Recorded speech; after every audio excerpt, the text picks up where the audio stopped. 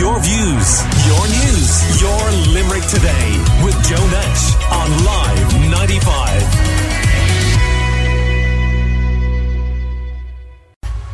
So we're enjoying our Old Barracks coffee break with Tom O'Brien from the Limerick Beekeeper Association, Orla Ahern from Ahern Nurseries, and Anna Powell, who's a third-year journalism student at UL. Why do people grieve celebs? And I'm in context of Matthew Perry of Friends passing away over the last few days. I'm not really sure why people grieve celebs such as Matthew Perry so intensely. I suppose it's because they're, maybe they've watched it during a certain period of their life, or they have a certain emotional connection to the show. But to be honest, I think maybe it's a bit intense to grieve a celebrity. Should you be able to separate the actor and the character and not have to grieve all in one, because the character lives on.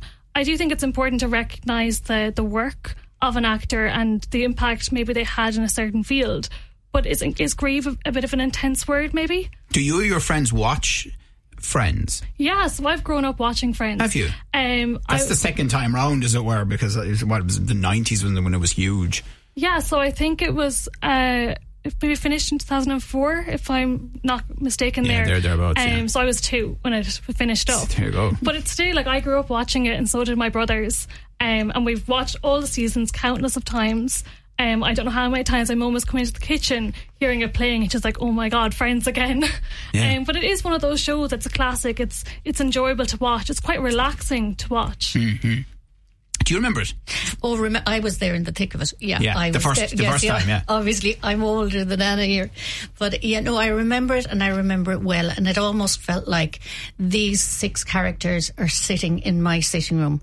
They're just it's exactly what you wanted in your life. You wanted your friends with you in a fancy apartment, New York, and I think it resonated, that whole that could be me. And I think every single one of us had a character that we could associate with a little bit more, Yeah. But with Matthew, I think, of all the characters, I think off of the Friends and away from that, I mean, he did struggle so badly in life, and he was very vocal about that towards the end, where he gave many interviews talking about his addiction and how, it was like he was allergic to alcohol. He spoke so well about it, and he defended it, and I don't think there's any of us here that doesn't know somebody with some sort of an addiction. Yeah. Do you remember it, Tom, first time round? Definitely, I grew up with it, and even my children, especially my daughter, has nearly the whole series watched again, and is getting the same out of it that I got in my younger days.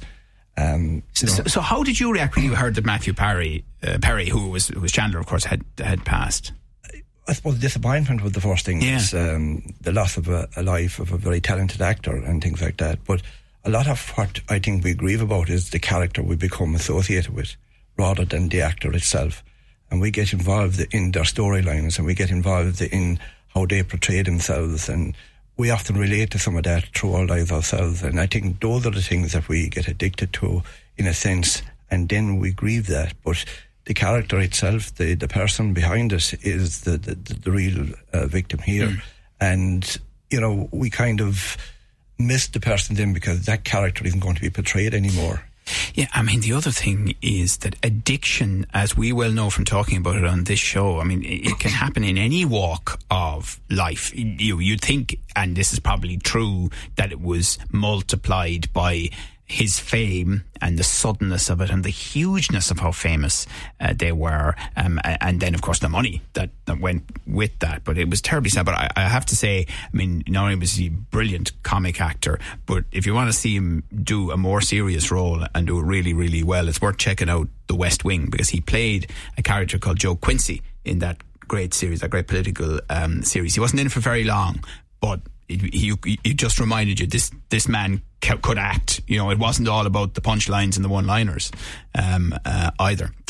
Now, this story, Tom, I must ask you about this pesticides in England, and apparently they are bee killers. They've been found at dangerous levels in English rivers, and the government considers allowing the use of one that is banned in the EU. So that's the UK government. I mean, what do you make of that?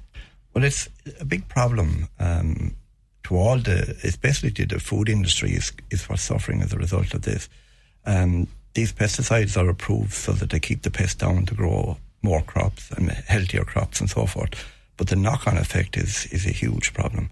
As a beekeeper, we use the bees to monitor the actual environment we live in. They're indicators of that. And I've got involved in what we call the Insignia program, which is something that's run throughout the 27 countries in the EEC. And 2019 was the first year we did it, where we sample pollen and various elements of the hive, and it's analysed. And this year was the next stage of it, and they took 4 different samples. And what they're looking for is the pollen will pick up the pollutants in the air, like the sprays and all of that. They're also looking at this year then the actual metals, which be the exhaust fumes and all of that. And the other element in the environment then that's affecting the bees. The bees have been proven as a marker of our environment we live in. And if the bees are healthy and the environment around them is healthy, then we, at the end of the line, are healthy as well, because the pollinators in general, not just the honeybees, but the honeybee is the most important one, is very important to the food industry, because a large percentage of the food industry is depending on pollination. And everything is sprayed today. If people don't like what's growing in the corner over there, it's sprayed. And there are other options. Oh, there are other options. And sometimes it takes a little bit of extra work, like go out and actually pick the weed. It's what people call a weed. It's actually a flower, a wild flower that nobody likes. So, I let everything around me grow as wild as I possibly can, but yet I keep controlling it. You can mow at the end of the year and things like that. But the less that's put into the environment, the less it affects people, and it has a knock-on effect to people's health. Would you generally agree, Orla? Oh, I mean, I could listen to Tom all day talk about this subject, to be honest with you, because it is, I think since England left the EU, this is what's happening there as opposed to here, is that there are a lot of chemicals that have been banned in the EU, which is great, but they're loosening that law now in England, which means, and it's the public taking back control. Yes, on Brexit, we'll take back control, and that control is a slippery slope, because now depends who's doing the controlling, doesn't it? They're talking the COVID inquiry over there this week. I think summed up some of that. It's just endless, and at the end of the day, they're finding twice as much of the levels of toxicity in the water. It's bad for aquatic life. It's just bad for the environment. It's toxic, and we thankfully have much better regulations over here. I mean, look, years ago you only had strawberries during the season that they were grown in Ireland. Yeah. Now the demand from the public is, I want strawberries all year round. So for Christmas. So the choice is, okay, we have to import them from a country who can grow them all year round, or you can get them grown here, but the use of chemicals and everything is applied to them. Put it this way, I would not eat something in the line of a piece of fruit if it wasn't washed. Right. Because production is using an awful lot. That's interesting. And I mean, from your perspective, younger people who really have to be concerned about the environment, because obviously you're hoping to be on the planet a lot longer than maybe some of us. Yeah, I just think it's important to look after the planet and do what you can. If there's other alternatives to pesticides that are quite easy to do, then we should just do them, because we'll regret it in the long run if we don't. Yeah. And you have, I mean, it's a major concern for your generation. It really is a huge concern now. And what we've seen even over the last few weeks, in what's going on. And there are biological controls that can be used. Okay, they might be a little bit more expensive or a little bit fiddly, but the options are there. It's just we're not used to using those options. Right, okay. I think everybody has to look at what they're doing and take control of that, because all this comes down to the food chain at the end of the day. And all of this is, like, a lot of those nicotines that are there out, they're all not breaking down. So therefore they're not biodegradable, they're not friendly to the planet. And if they build up in your system, ill health will eventually follow in time. Yeah, absolutely. And that's the worrying part of it.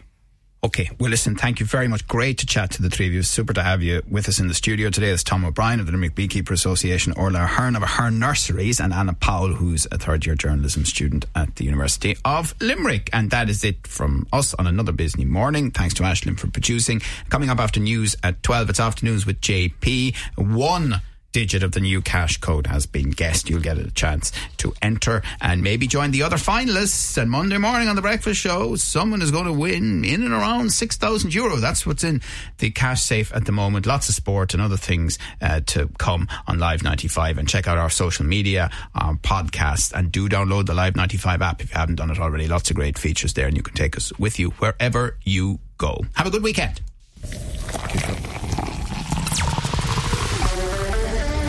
The Coffee Break on Limerick Today with the Old Barracks Depot, Dock Road. For coffee beans, machines and expert coffee advice. Your views, your news, your Limerick Today with Joe Nash on Live 95.